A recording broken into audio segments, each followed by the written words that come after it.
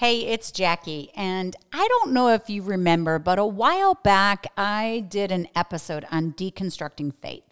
And my hope was just to normalize it, that we would see that people in the scriptures have done it. But if you're from a certain sect of Christianity and you start to shift some of your beliefs, well, it's a slippery slope. We all know where that slope goes. So many of you have shared that, you're on this journey and it's a bit scary and you're not sure if it's okay and you don't know what's next or around the corner. And so I wanted to share with you some wisdom from a man named Brian Zahnd. And he has been a pastor, the founder and pastor of Word of Life Church for 40 years. 40 years, same church. That's amazing. He's known for his theologically informed preaching and his embrace of the deep, long history of the church.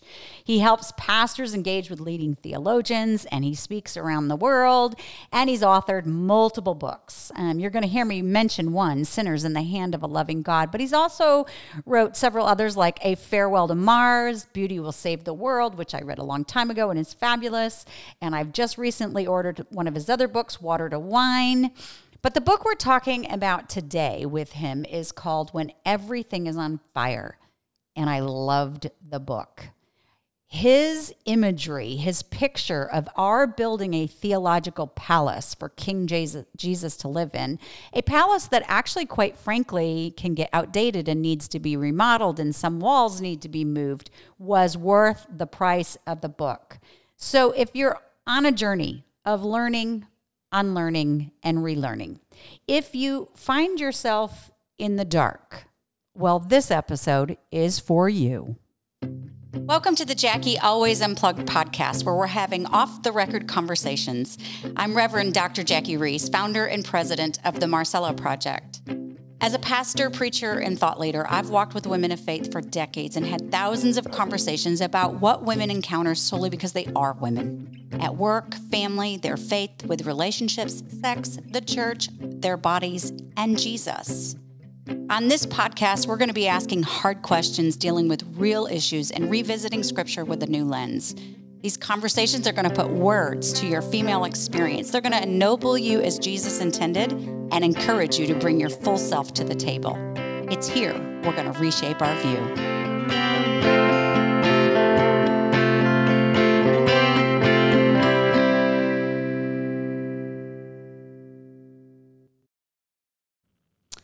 Well, welcome, Brian. I really enjoyed your book. I enjoyed it so much, your new book, that I went out and bought your other book, The Hands of a Loving Sinners in the Hands of a Loving God, and I finished that too. I read both of them in a week. Fabulous. I want to know why you wrote this book, When Everything's on Fire. Well, in the beginning of the book, I talk about walking the Camino de Santiago. This is a 500-mile medieval pilgrimage route that the most traditional route begins in Saint-Jean-Pied-de-Port, France, crosses the Pyrenees, and 500 miles later, for my wife and I, that's about 40 days of walking, you arrive in Santiago. We did it in 2016, and it healed our souls. We did a shorter route in 2017, and it was good for us. And then in 2019, we went back again because we've reached this stage of life where, we would just rather be on pilgrimage than about anything else. But one of the things, Jackie, that the Camino does is it's something like a time machine in that, because it is so old. I mean, it began about 1,200 years ago, was quite popular 1,000 years ago. 800 years ago, 500,000 people a year were walking this. And then it pretty much disappeared in modernity in the 20th century, and it has had an amazing resurgence. It's almost, that's a commentary upon the time in which we live itself. It's just how pilgrimages, and especially the Camino de Santiago, has had this resurrection. But anyway, when you walk that, you can be very aware of an earlier epoch. And you realize there was a time when faith in God, as revealed in Christ, was more or less at the center of society. Mm-hmm. Now, I don't want to over-romanticize the medieval period. It had all of its challenges and problems too. But at least the assumption was in Western civilization in, let's say, 500 years ago, that we're going to believe in God as revealed in Christ. Well, that has all changed. And I was very aware that we live in a different time, a different epoch, a different age, and one that is not necessarily a friend to the sustaining of Christian faith. And so, of course, one of the things the Camino does is it reduces your life to this blessed simplicity of all you do is walk ever westward 12 to 15 miles a day and carry on your back everything that you need. And so this gives you a lot of time to think and settle into a more contemplative state. And I was thinking about how so many people are going through what is popularly called today deconstruction, struggling to hold on to faith. And I thought, well, if I could walk with them for a day or two on this Camino, what might I say? And about 200 miles, 2 weeks into the long walk, we were in Castro Harris, a lovely hilltop village in northern Spain. And following our walk that day, I was sitting outside our albergue on a terrace, and I thought, well, what would I say? And I pinned at the top of this little notebook, "When everything's on fire." And I outlined the 11 chapters and really remarkably stuck very close to it. And so it was conceived in the fall of 2019, October 2019. I didn't really start writing until January of 2020. I'd already given it the title "When Everything's on Fire," and then everything was on fire. Everything did go on fire. So that's where. Imagine that. The Spirit was at work. There is a lot of conversation right now about this concept of deconstructing. And now everybody's so tired of the word deconstructing, they're coming up with all other ways to talk about it. But basically, it's a spiritual journey where we're learning, unlearning, and relearning. Or as Richard Rohr would say, it's this idea of ordering our faith, disordering it, and reordering it. And coming out of the conservative evangelical church, with my training and the women and men that come to me, a lot of them are deconstructing. I'll use that term. Yeah.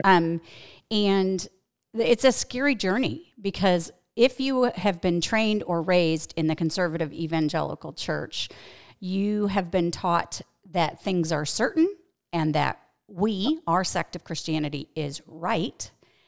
If you start shifting any of your theology, well, then you're, on that slippery slope to liberalism or worse yet, no faith at all, right? And yet what I love about your book is that you actually help this process seem normal and not scary and actually ancient.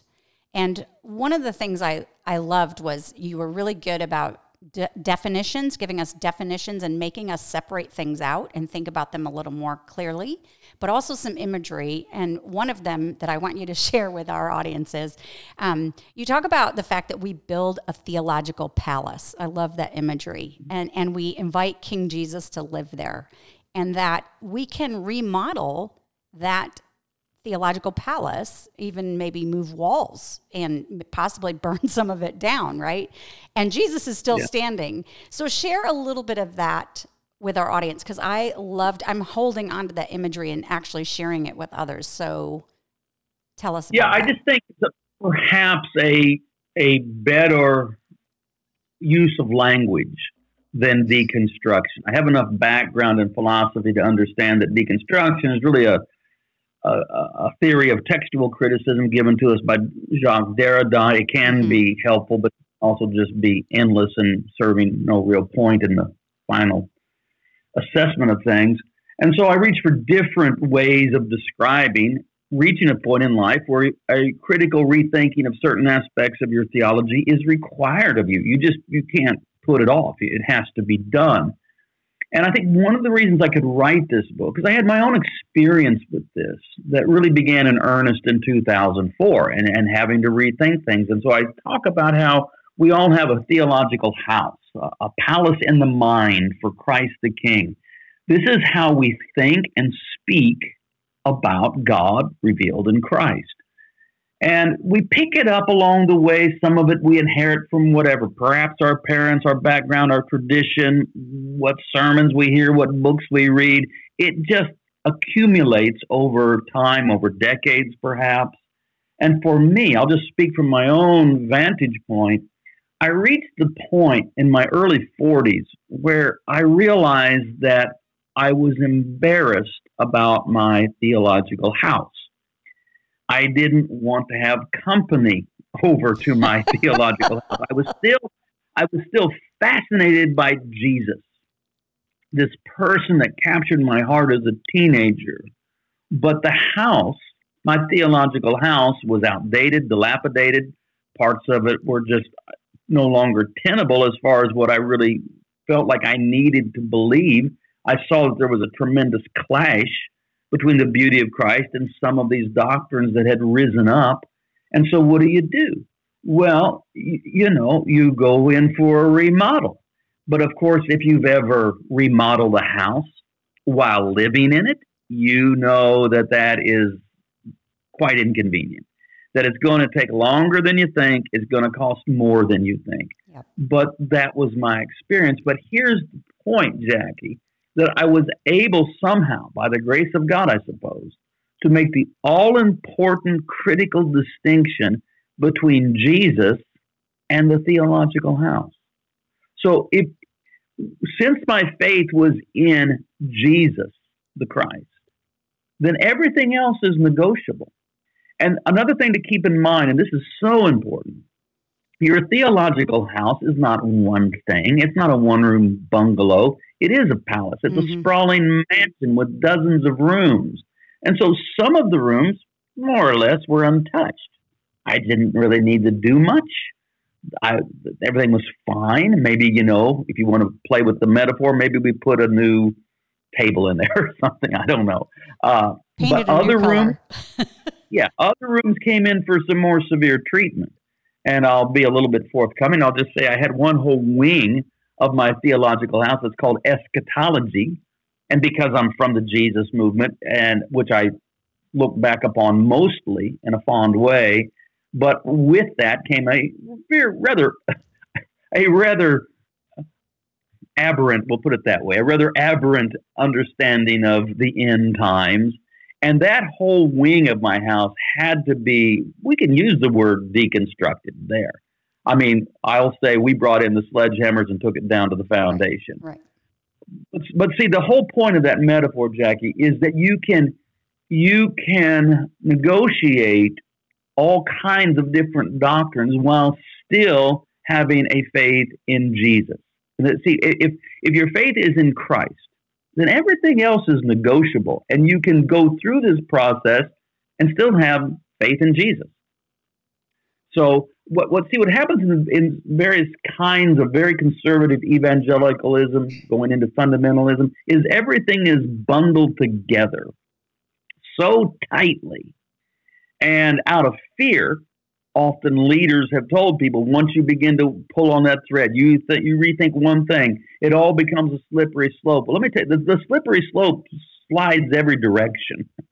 So, I mean, if you reach the point where, look, I'll give an example. Someone says, I just can't believe that let's say they were raised in the tradition where they were just taught that the universe, the earth, is 6,000 years old. Mm-hmm. And eventually they just are confronted with incontrovertible evidence that this is not the case. And they can't hold on to that any longer just through grim determination. Well, if they haven't made the distinction between Christ and their theological house, everything may be lost. Rather than say, you know what, I'm going to rethink how I understand Genesis informing creation. Rather than, well, it appears that dinosaurs weren't walking the earth 6,000 years ago, so I'm done with Jesus. That's what I would call, a fundamentalist reaction to fundamentalism. And so maybe let go of the fundamentalism, but try to hold on to Jesus. I love that, because that is what you do throughout the whole book. And I want my listeners to hear that.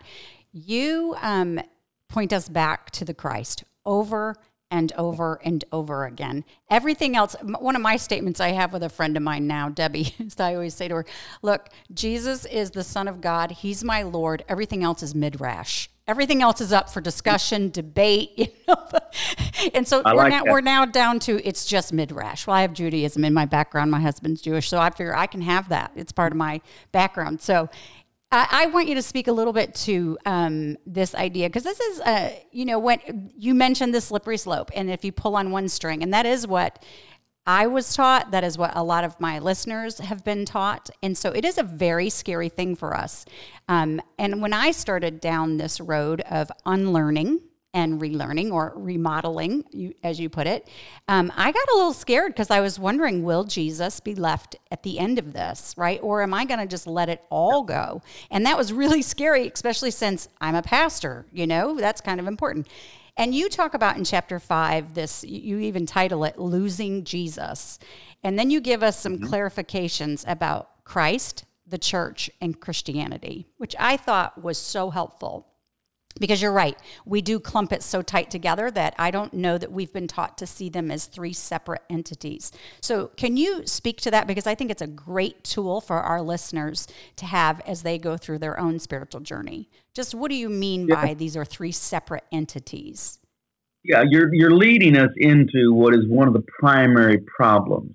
And we are very oftentimes irresponsible, sloppy in our language, and it has consequences. And we tend to use Christ, church, Christianity almost interchangeably, and we absolutely must not do that. When we speak of Christ, we are speaking of, well, we're in the Christmas season here, the eternal Logos made flesh. In the beginning was the Word was with God, and the Word was God, and the Word became flesh and dwelt among us. This is Christ. All right. In response to the Word coming into the world, there are those that now come to believe in Jesus as the Christ, and you have the gathered community of the baptized doing life together, believing that truth is found in Christ. And so, okay, that's the church. All right. So it's not the same as Jesus. You have Jesus, and then you have his followers, this community of people that intentionally gather. And then out of that arises the Christian religion. And here's one of the real problems, Jackie, is that we have been trained to say that Christianity isn't a religion. I'm going to tell you, we didn't get that from Jesus. We get that from Voltaire and Nietzsche. And their withering criticism of religion we found so intimidating that our response has been, well, Christianity isn't a religion. Well, yes, it is. Christianity is the religion of beliefs and practices about Jesus Christ and about living a life informed by him that arose over time. So this is why Christians do not claim that Christianity is the truth. I know that they should not anyway. What we claim is that Jesus Christ is the truth. And then Christianity is an ongoing engagement with understanding how we speak of that and what that means. And so, yes, there's Christ, church, Christianity. They are not the same. Christ is God. The church is the gathered assembly of people around Christ. And Christianity is the religion that develops in response to all of this. And Christianity has the capacity to grow and develop and correct and change over time. But if you believe that Christianity itself is the truth and somehow has the divine attribute of immutability and cannot and must not change, well, that's when you run into a problem. When you encounter aspects of Christianity that are clearly in conflict with the moral conscience that God has given to you, but you say it cannot change, then the whole thing may be thrown out. So it's a great safety valve to make that critical distinction. And the problem arises a little bit in response to Voltaire and Nietzsche, and also just in how sloppy sometimes we are about language. Yeah, I love that. It was very helpful for me, and I actually know that, but I needed to relearn it. I needed somebody to say it to me again and go, oh, that's right. Because what it tells me is the church, how we gather, can constantly shift. It will not be static, and probably shouldn't. And it does. And it does, and it has. And Christianity, the beliefs and the practices, they shift. They constantly have shifted. Right. And it's okay if they do, right? It's not a scary thing. It has, it will, and it doesn't change God. They're separate. Yeah. Yeah. So very, very, very helpful. I hope that somebody is listening going, I needed to hear that. You talk about Yeah. losing Jesus, and I shared how I was a little afraid I would lose Jesus as I started this process, mostly because that's what people told me, you know? I loved how you talked about Mary losing Jesus 3 times. I had never considered the second time that you talk about. I've considered the temple and then, of course, on the cross, but I never considered the 40 days in the wilderness and him not returning. Share a little bit about that, because I think it's, again, you go to Scripture and you help us see, look, this isn't rocket science. This is actually, we see people doing this in the Scriptures. She had to learn about Jesus, unlearn, and relearn. So tell us a little bit about her story. That really is a fascinating aspect of Mary, the mother of Jesus, that there are these moments where she loses him.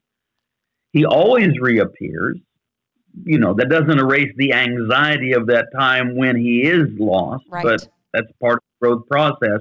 But upon reappearing, he must be reevaluated. And there's the obvious one that everyone could probably, if they're very familiar with Scripture, could get, when Jesus was 12 and that whole business, and Jesus doesn't return with the caravan back to Nazareth. They discover it, the story. Yes. And they run back but the one that, and then of course, lost in death and returns in resurrection, that requires the ultimate rethink of Jesus. But there's the one in between that sometimes just gets glossed over. And so Jesus grows up in Nazareth. He is the son of the carpenter. He himself is called a carpenter. At some point, apparently, Joseph has died, and Jesus is more or less, the head of the household. He has younger brothers. But around age 30, Jesus goes to hear his cousin, John the Baptist, preaching, and Jesus is baptized by John. We know that. That's well known. And then Jesus disappears. He goes into the wilderness, and this is well known, for 40 days and 40 nights. He's about to launch his ministry, and I think this is preparatory, and he's considering, what form is this ministry going to take on? What am I really to do and proclaim and all of that? At the end of that 40 days of preparation, prayer, and fasting in the wilderness, he does not return to Nazareth. A close reading of the text will show that. He does not go to Nazareth. He goes and sets up in Capernaum. Mm-hmm. By the way, my wife and I have walked from Nazareth to Capernaum. It's about 40 miles. And so I know that route. I know what it feels like to walk from Nazareth to Capernaum. Anyway, Jesus relocates. He's no longer a carpenter. He's in Capernaum by the Sea of Galilee and beginning to preach. Mary and her other sons hear about this, and they're concerned. And in fact, there's language used that they thought that he was perhaps taking leave of his senses. And they went to have some sort of family intervention. And they show up in Capernaum. Jesus is teaching in a house. There's a great crowd in there. They can't get in. They send word.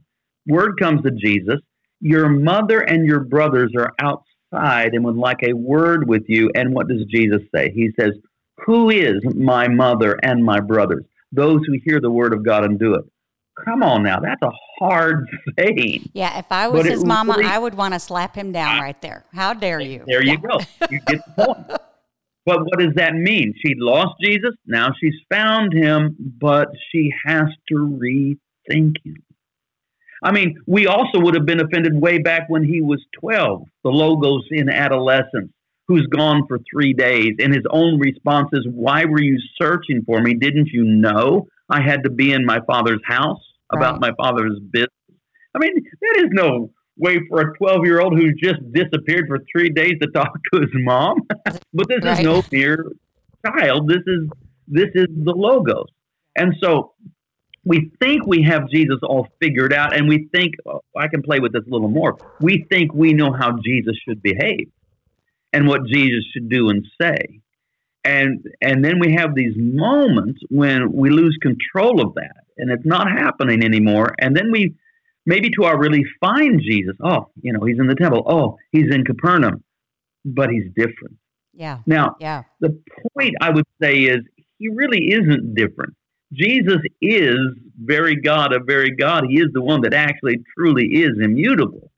but we are growing in our knowledge of him, and it looks like he's changed because we've already been operating all of our life with all kinds of assumptions regarding Jesus. So really what needs to get lost is our assumptions that we have made about Jesus that we're quite comfortable with and we console ourselves with. But if we're going to really continue to grow, those assumptions must be lost, and that is very often going to feel just like losing Jesus. Yeah, scary, but he always comes Right. back, is what you're saying. And that's encouraging. We need to remember that, because some people who are listening, they feel like they've lost him right now. And so the scripture tells us he comes back every time. I love a quote that you said in your book. You said, Christianity seeks to understand Christ, but Christianity does not create or control Christ. And the radical freedom of Christ is such that he can show up in unexpected places and in surprising ways, even among those who are attempting to control him for their own purposes. And this is what you're saying. We need to give Jesus the freedom to show back up, and us have to reevaluate the theological palace, right? We're going back to, wait, I had you looking like this. You're challenging me to reconsider. I'm going to have to do a little remodeling. Yeah, sometimes and I've never said this before, Jackie. This is a new riff on the metaphor.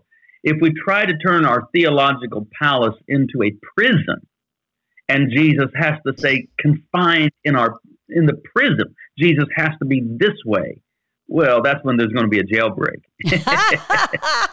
That's when there's going to be another resurrection. Is not going to be prisoner of anything. No. And what happens is, I am not an anti-traditional, anti-institution guy. I mean, I understand their inevitability and their function and their purpose, but they always come with certain problems.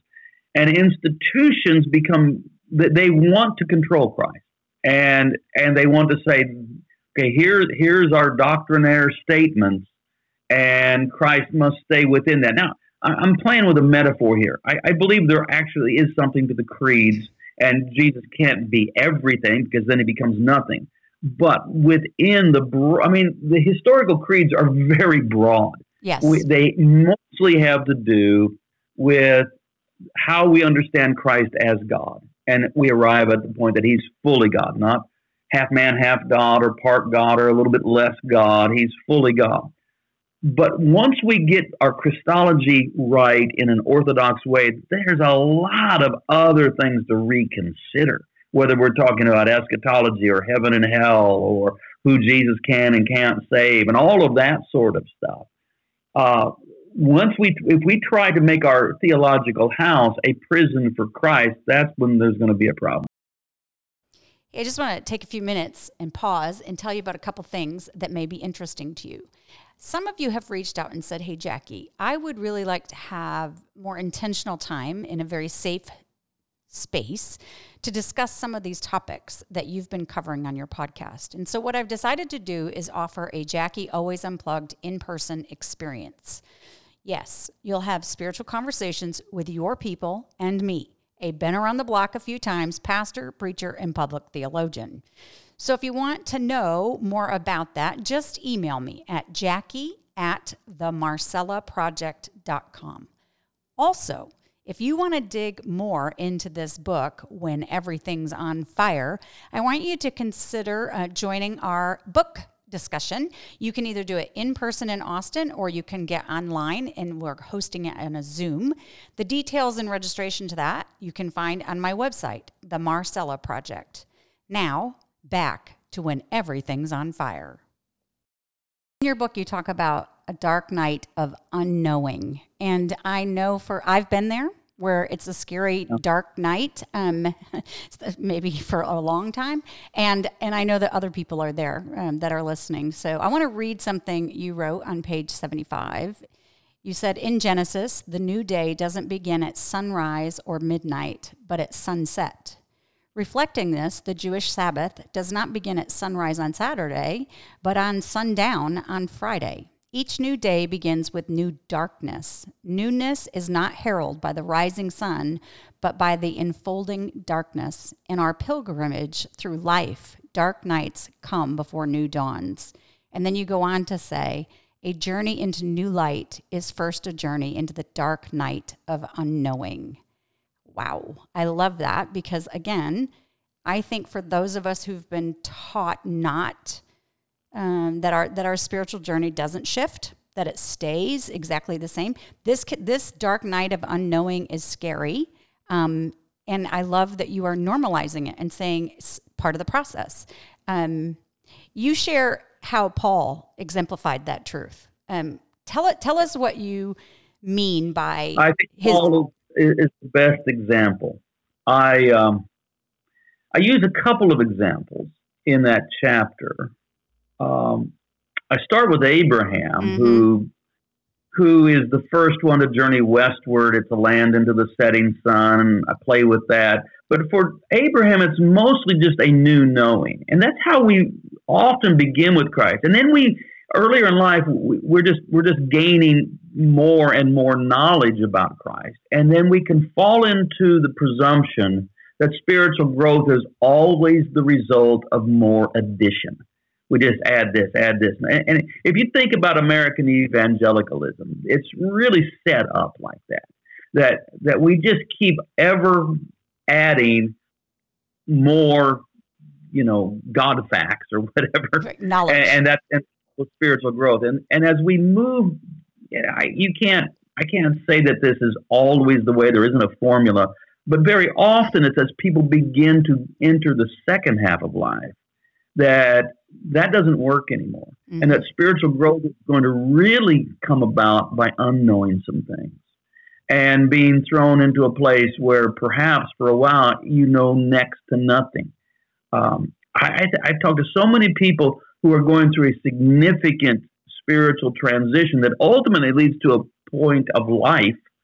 But in the midst of it, they'll be saying, I don't know anything anymore. Right. Well, I think that's not altogether bad. And I think the great picture is Saul of Tarsus, who is, he's kind of a Bible answer man. He's arrogant. He has all of the answers. I mean, you can just see him taking those callers. Callers, do you have a Bible question? And he listens for 30 seconds and spits out his answer with absolute certitude. Absolutely. And if we look at Saul, I mean, you can see what he's doing. I mean, there's no doubt that he has a zeal for God, but his zeal is violent. And he has his Bible verses, right? I mean, he knows that text in Deuteronomy that says anyone hung upon a tree is cursed by God. And so there's this new Jewish sect that claims that Jesus of Nazareth is the Messiah, this one that was crucified under Pontius Pilate. And, Saul of Tarsus says, that's impossible. I have my Bible verse. I can prove it. It's right here in Deuteronomy chapter 21. There you go. And so, he's got his Bible verse and he's certain, and he persecutes in Jerusalem, and then he begins to reach further afield, and he gets arrest warrants, and he's marching with a mean stride all the way up to Damascus, and he's almost there when something that had probably subconsciously been brewing in him for a while suddenly explodes. And it's described as this moment of a flash of light and the voice saying, Saul, Saul, why are you persecuting me? I think in this moment, Saul realizes that this light this is the same light that Ezekiel saw by the river Kibar. This is the light of the glory of God. So he knows, so he says, who are you, sir? Well, it's Lord. Who are you, Lord, is what it is. Kyrios, which is the way a Hellenistic Greek-speaking Jew would speak of the unmentionable Hashem. And so he's saying, who are you, holy God? And the reply is, I am Jesus, whom you are persecuting. And he goes blind. So he was literally blinded by the light. And just picture, he was marching with such certitude. I mean, there's a stride that he has, and he's neither to the left to the right. He's on his way to Damascus to find anybody that believes that Jesus is the Messiah, and then bang, I am Jesus whom you are persecuting. And now look at him. He's shuffling along, his hands outstretched. He needs somebody to take him by the hand. Yeah. And he has entered, for him, literally a dark night. For 3 days and 3 nights, he sees nothing. And he knows one thing: Jesus is Lord. Who are you, Lord? I am Jesus. He knows Jesus is, that's the one thing he knows. Everything else has at least temporarily been obliterated. And we're told that he didn't eat or drink. I don't think he was fasting. I think he was too stunned even to eat or drink. And finally, Ananias, sent by Jesus, comes to him and he says, Brother Saul. Now, you understand that Saul of Tarsus was a lethal threat to people like Ananias. But Ananias comes to him and says, Brother Saul, calls him brother. Mm. And that's when the scales fell from his eyes. And he understood that you can't love God by being violent toward other people. That God really is love. I mean, later he'll pen his great ode to love that we know as 1 Corinthians 13, but the scales fell from his eyes when Ananias called him brother. And so now he's come through the dark night of unknowing, and now he can actually begin to know anew and grow. So Saul would be the most extreme example of something like that. But I think many of us will have our own dark nights of unknowing. See, unknowing can mean two things. It can mean, I don't know, or I'm using it more like I have to unknow what I thought I knew. Yeah. And probably most people understand that it's not the learning that's hard, that's easy. What's hard is the unlearning. Yeah. So for example, Saul is convinced that Messiah can't be hung on a tree. And he has to learn, no, Messiah, in fact, must be hung upon a tree. And so he's got some profound unlearning to do. And so, but see, that's the point. This is set forth in Scripture as normative. And so, look, you can go through your own dark night of the soul and arrive on the other side of it with a more enlightened faith in Christ. But you can't skip the dark night. Yeah, that's right. It's all part of the process. And that's what I hope our listeners will hear. You're normal. This is normal. Well, maybe they're not normal. I don't know. The experience is normal. The experience is normal. Thank you.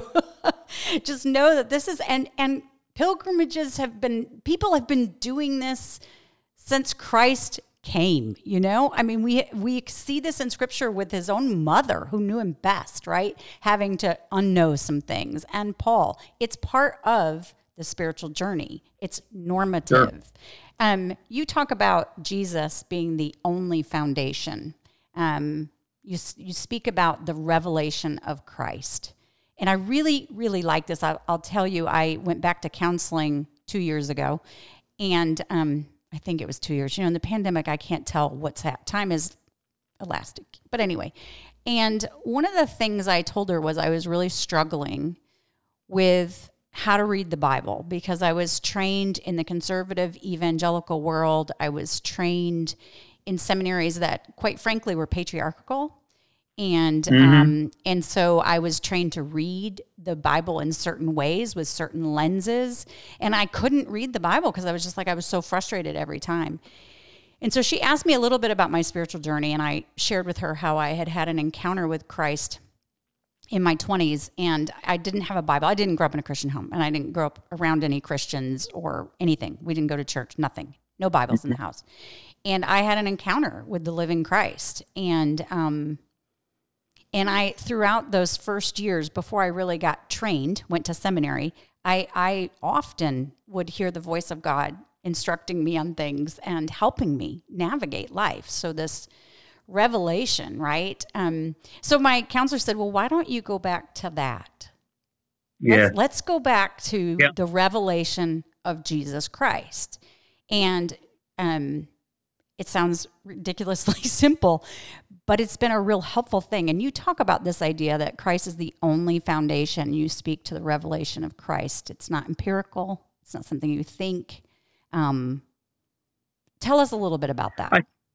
The most important part of the book, if I were to give my opinion on my own book.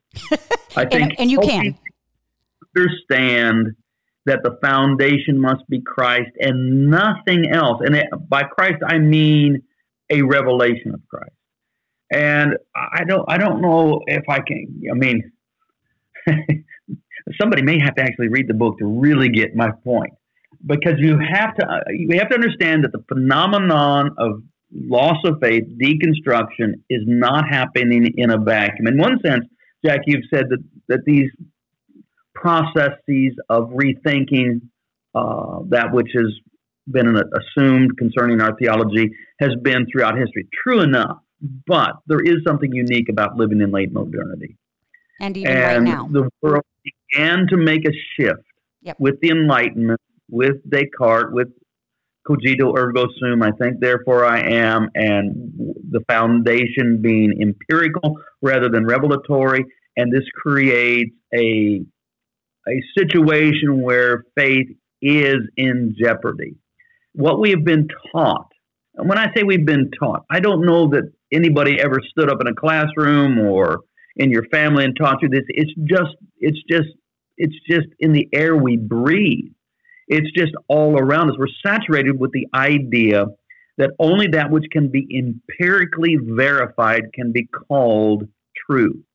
And we have been coerced into distrusting that which would be revealed to our heart and not provable in the terms of empiricism. Mm-hmm. Well, then what you have done is come up with a foundation where ultimately all you're going to be able to do is prove that the claims of Christ are untrue. Because if you accept the terms, if you say it must be empirically verified, by which we mean you've got to be able to prove it through the five physical senses in some amplified form, perhaps, telescopes, microscopes, and other scientific instruments. You can't prove the veracity of Christ through a laboratory. It just doesn't work that way. But we have accepted those terms, and that's why you'll have all these books about people trying to find Noah's Ark up on Mount Ararat, or we'll get scuba divers, go down into the Red Sea and try to find those Egyptian chariots that surely must be rusting down there somewhere, because we've accepted the terms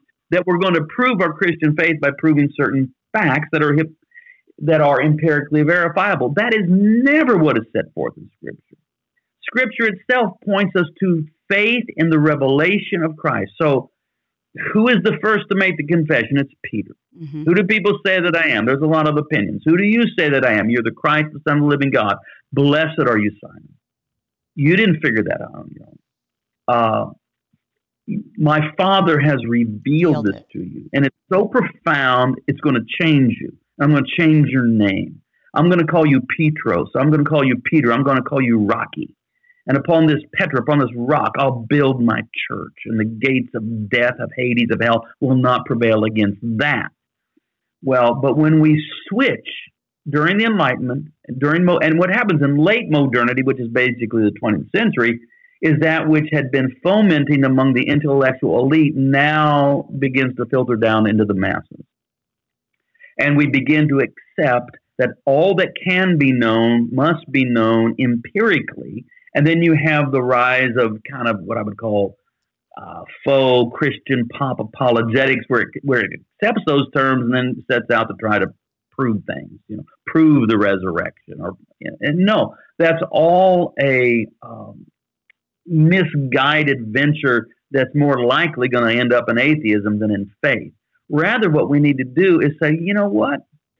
I have, and this is BZ speaking here, I don't know of any peer-reviewed major scientific theory that is any threat to my faith. I'm no opponent to science at all, other than to say that once empiricism or logical positivism or whatever you want to call this, materialism, has said everything it can say about the phenomenon of being, it has not said all that can be said. Because there is the reality of the heart or spirit. There is the reality of that which is revealed to your heart that you cannot prove, and yet you know that it is. So this is Blaise Pascal as the counterpoint to René Descartes, who, by the way, was a believer. He wasn't trying to make a case for atheism, but he inadvertently ended up doing so. At the same time that René Descartes is doing his work in Paris, you also have Blaise Pascal, who is one of the great rational minds of history. I mean, he's one of the great mathematical geniuses of all time. So he's not opposed to reason, but he's had his own encounter with Christ. And in his Pensées, he gives us the very famous axiom, the heart has its reason, of which reason knows nothing.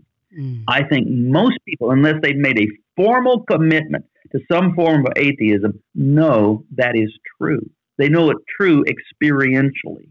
that there are things that are revealed to their heart they can't prove to someone else. They can't come up with a mathematical syllogism to convince the skeptic, and yet the heart has its reason, of which reason knows nothing. This is the phenomenon of love. It's also the phenomenon of the experience of God. And so one of the things I'm doing in the book is inviting people to come down out of their head. We've, since Descartes, been kicked upstairs inside our head all by ourselves, all alone, trying to be the sole arbiter of truth according to the terms set forth to us by empiricism. And I'm inviting people to come down into the living room, into the hearth room, into the room of the heart where possibly there is a nice fire in the heart, and sit there and allow the presence of Christ to be real to you once again. That's the foundation for faith, and that's where it must remain as the foundation. Yep, I loved it. And your book absolutely does that. It absolutely does that. And the other night I was with a group of people, and I was with a guy who has walked away from the faith and now claims to be an atheist. And in just in a second, in passing, we didn't really get too much to talk about his faith too much, but in passing, I just did say, so are you saying you've never had an encounter with the living God? And he got a really funny look on his face, and I thought, oh, you have. You have. Yeah. You have reasoned yourself out of faith. But if Right. I take away all of the arguments, have you encountered the living God? And I know he has. I could tell by his look. And I thought, yes, now sit with that. That's what I want you to wrestle down, you know? Most former Christians who have become atheists, and I don't want to speak at all. I'm going to speak nothing but with respect and love and tenderness, but also as one who has had plenty of encounters with these people. Most of them are protest atheists. Yes. They're not intellectual atheists. They are saying this God should not exist. And I say, well, it's an interesting question. It's always a little bit funny. I'll say, well, describe to me the God that you don't believe exists. And surprisingly, they can do so. And almost always I'm able to say, you know what? I don't believe in that God either, but I do believe in God. Mm. And what's happened is, and this is where maybe, the companion book would be Sinners in the Hands of a Loving God, where if God is presented as angry, violent, retributive, and then, you can do that if you want. You can use the Bible in such a way as to, quote, prove that. But if you present a God that is angry, violent, retributive, mercurial, one that, picks and chooses, will save this one and the rest will torture forever, people just reach the point where their conscience demands them not to believe in that God. They're essentially saying an omnipotent entity that immoral should not be allowed to exist. Should not be God. Well, the good news is that God doesn't exist. And so what we need to do is give people a God that's revealed in Christ, not a God that is captive to ugly, pernicious doctrines. Very well said. And I would highly recommend the Hands of Sinners in the Hands of an Angry or a Loving God. You're playing off Jonathan. Got to get it right. Yeah, that's right. You're playing off Jonathan Edwards. But I read it afterwards and I thought, oh, these two do go hand in hand. And I've actually sent them to several people and say, okay, I need you to read this one first and then this one second. And then we're going to have a conversation about it. Is kind of where I'm at. But what do you have to read first? I wanted them to read this one, When Everything is on Fire. I can see. Because evangelicals, and this leads me right into my next question, because evangelicals love the Bible. And you have to, we have to revisit some of our theological rooms about the Bible. And so until you have that conversation with the evangelicals, then they can loosen up and ask some other questions. But the Bible is, right. Like you, I say you wrote some pretty provocative things about the Bible in this new book. One of your subtitles is, "The Bible is not the foundation of the Christian faith," which will just rock some people's world, just that statement. You also say, and I'm going to quote you here, you say, "I love the Bible. My theology is firmly rooted in the sacred soil of Scripture." I love that term, sacred soil of Scripture. "I've read the Bible nearly every day for over 4 decades. The soil of Scripture is the primary source for the spiritual nutrients that permeate every area of my life. But my Christian faith is bigger than the Bible. Wah! I can hear some of my listeners right now. Wah! And dare I say it, it even gets worse out there. He says it's better than the Bible. So, and you go on to say that Jesus Christ is the only perfect theology and the only enduring foundation. Again, for some of us, we're going, what? So talk to us a little bit about your journey of reading the Bible. And what would you say to us, this particular sect of Christianity? What do we need to learn and relearn about the Bible? Okay, there's a lot here. I know. There's a lot here, Jack. Let me try. Let me start with something that's not in the book, but I think it's a good place to start with who I'm gathering are probably our listeners. 500 years ago, in the Christian West, there was call it what you will, call it a Reformation. It was many things. It was also a divorce.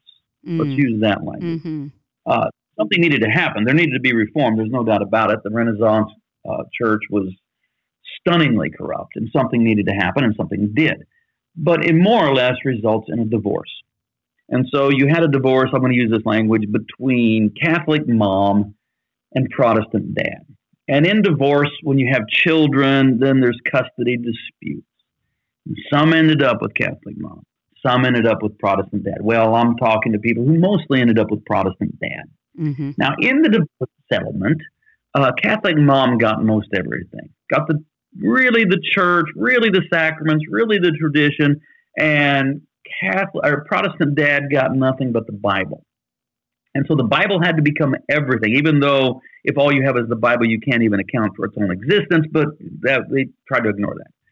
And so Protestant dad had to make the Bible everything. And to his credit, did marvelous work with it. You know, I'm thinking about just some of the scholarship, the commentaries, the emphasis on Scripture in the Protestant world has been, it's been the best. It's been excellent. But in the end, that project puts too much pressure on the Bible. It places on it more than it can. When I say that we have no other foundation but Jesus, not even the Bible, I am saying something the Bible agrees with.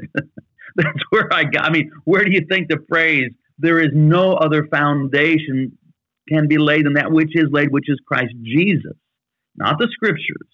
The Scriptures, what they do perfectly is point us to Jesus. The Bible doesn't call us to put faith in the Bible. The Bible calls us to put faith in God as revealed in Christ. So here's a really good example. If you believe that the Bible must be perfect in its theology, not just perfectly pointing us to the one who alone is perfect theology, who is the Word made flesh, Christ, but the Bible itself must be perfect theology, well, then you run into all kinds of indefensible problems that every, high school atheist knows. So, for example, the Bible, we have this scandal. If you're trying to make the Bible perfect, you have the scandal that the Bible in neither testament condemns the institution of slavery as immoral. In both testaments, not just the Old Testament, Old and New Testament, the Bible take it as an inevitable institution, that it's just going to exist. And then you have, they're like Exodus, I think I can quote it. I think it's 21:22. I know it's Exodus 21. I think it's verse 22. I'll quote it. This is right out of Scripture. When a slave owner strikes a slave and the slave dies, there shall be punishment. But if the slave lives a day or two, there shall be no punishment, for the slave is the owner's property. Mm-hmm. That's right out of the Bible, folks. Yeah. And so what are you going to do with that? So if a slave owner beats a slave and they fall into unconsciousness and die 2 days later, there's no punishment because, what is the reason? Because, well, after all, the slave is the owner's property. Well, there isn't any modern person that can defend that kind of ethic. And yet you're forced to try to do it if you're going to hold that the Bible is perfect. But here's another distinction to be made. The Bible is not Christianity. The Bible is the soil in which the living faith of Christianity is rooted. We can't be apart from Scripture. look, anybody that's inclined to argue with me, I say the odds are probably I spend far more of my life immersed in Scripture than they do. I mean, I'm not just, using the empty signifier of calling myself a Bible believer. I'm actually working with the text and trying to live it out and all of that. But once we make a distinction between the text, the canonical text that is the Bible as the soil, and the living, growing faith that is Christianity, well, then we realize that Christianity is capable of producing entire boughs and limbs and branches of abolition. And so what the Bible does perfectly is lead us to Jesus, and that is the one in whom we have to place all of our ultimate faith. So I love the Bible. I'm not trying to disparage the Bible. I don't have a low view of Scripture, but I do have a very high view of Christ, which is, in fact, what the Scriptures want us to do. Beautifully said. So I think a lot of people are deconstructing from what I would call biblicism, and think they're deconstructing from faith in Christ. Yeah. So no, tell the audience what biblicism is. Biblicism is an approach to reading Scripture where it is a flat text, okay, where every single verse must carry equal authority. And this, and by the way, is an impossible task. You will pretend that this is possible. It's not possible. So that when an atheist says to me, well, the Bible's full of contradictions, I go, oh, please tell me about it. I mean, for every one you can come up with, I can come up with 10. I know the book a lot better. Of course it is. But it does have an overarching internal, it's coherent in its witness to the one who is the Word made flesh. So I believe in the inspired, infallible, inerrant, perfect Word of God, and His name is Jesus Christ, for the Bible tells me so. Jesus Himself, in essence, says this. He says, you search the Scriptures because you think in them that you have eternal life, but they are that which bear witness to me, but you will not come to me. See, one of the things that the Bible, by the biblicist position on the Bible is, if you can just find a verse, right? Look, you can prove anything you want by the Bible. You tell me what politics you want to believe. You want to be a communist, you want to be a socialist, you want to be a capitalist. What do you want to be? Tell me what you want to be. Give me 5 minutes and I'll give you your verses to prove you're right. And so this is where actually we are dominating the Bible. And you can make the Bible stand on its hind legs and dance a jig for you. And then you can just all the time say, I've got a verse, I've got a verse, I've got a verse. That's biblicism. That's where actually you are staying in charge and avoiding the risen living Word who is Christ. Mm. And so if people will think, well, just, believing the Bible is a safeguard. Look, what can't you believe in while claiming to believe the Bible? What egregious moral, what egregious assault to received morality can you not engage in by citing chapter and verse? Yeah. I mean, I literally just read Numbers. Literally just read Numbers 31, I think it is. And it's about how the Israelites are at war taking over the land of Canaan, and they are instructed to wipe out this whole village, men, women, children, right. And then they're to keep the virgin daughters, the virgin girls, 32,000 of them. Don't kill them. They're going to be taken out of their land. All their people are dead, right? Mom, dad, brother, sister. They're going to keep the virgin girls, 32,000 of them, and then bring them to the Israeli men, and they're going to divvy them out.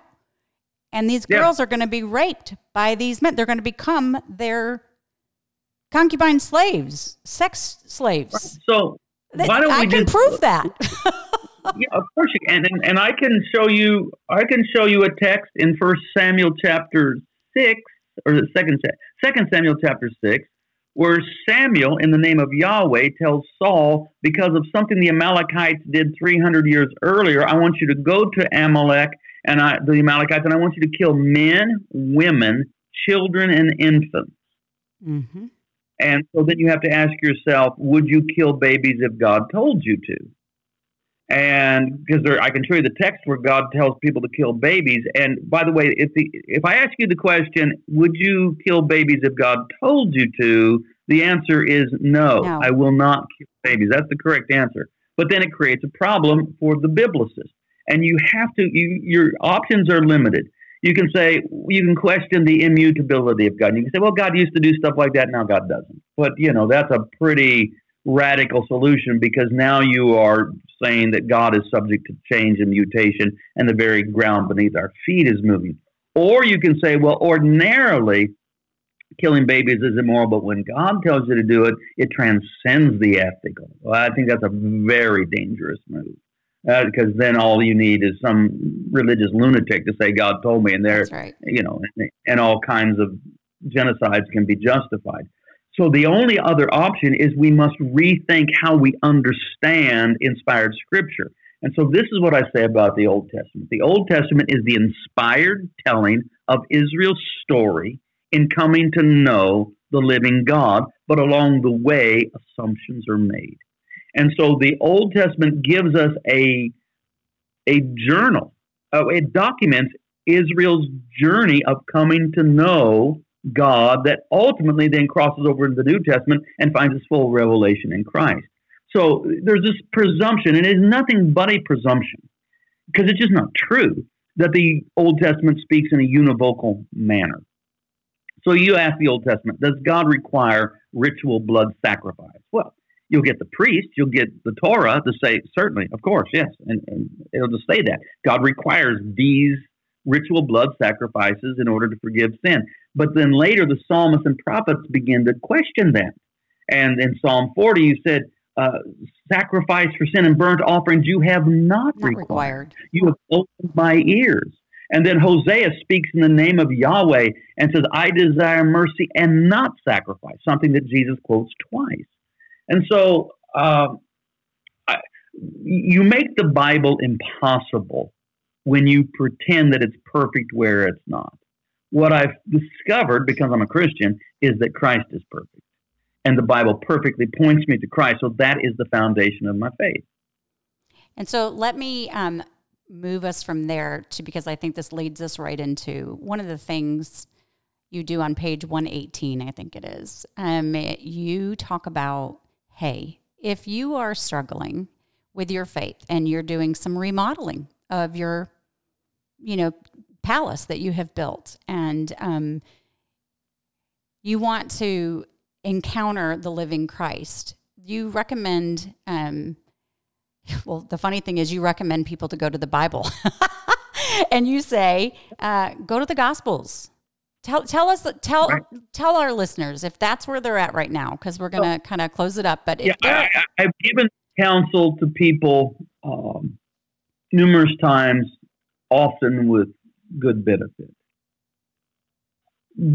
Often the impetus for deconstruction that threatens all of Christian faith is actually rooted in how we read the Bible.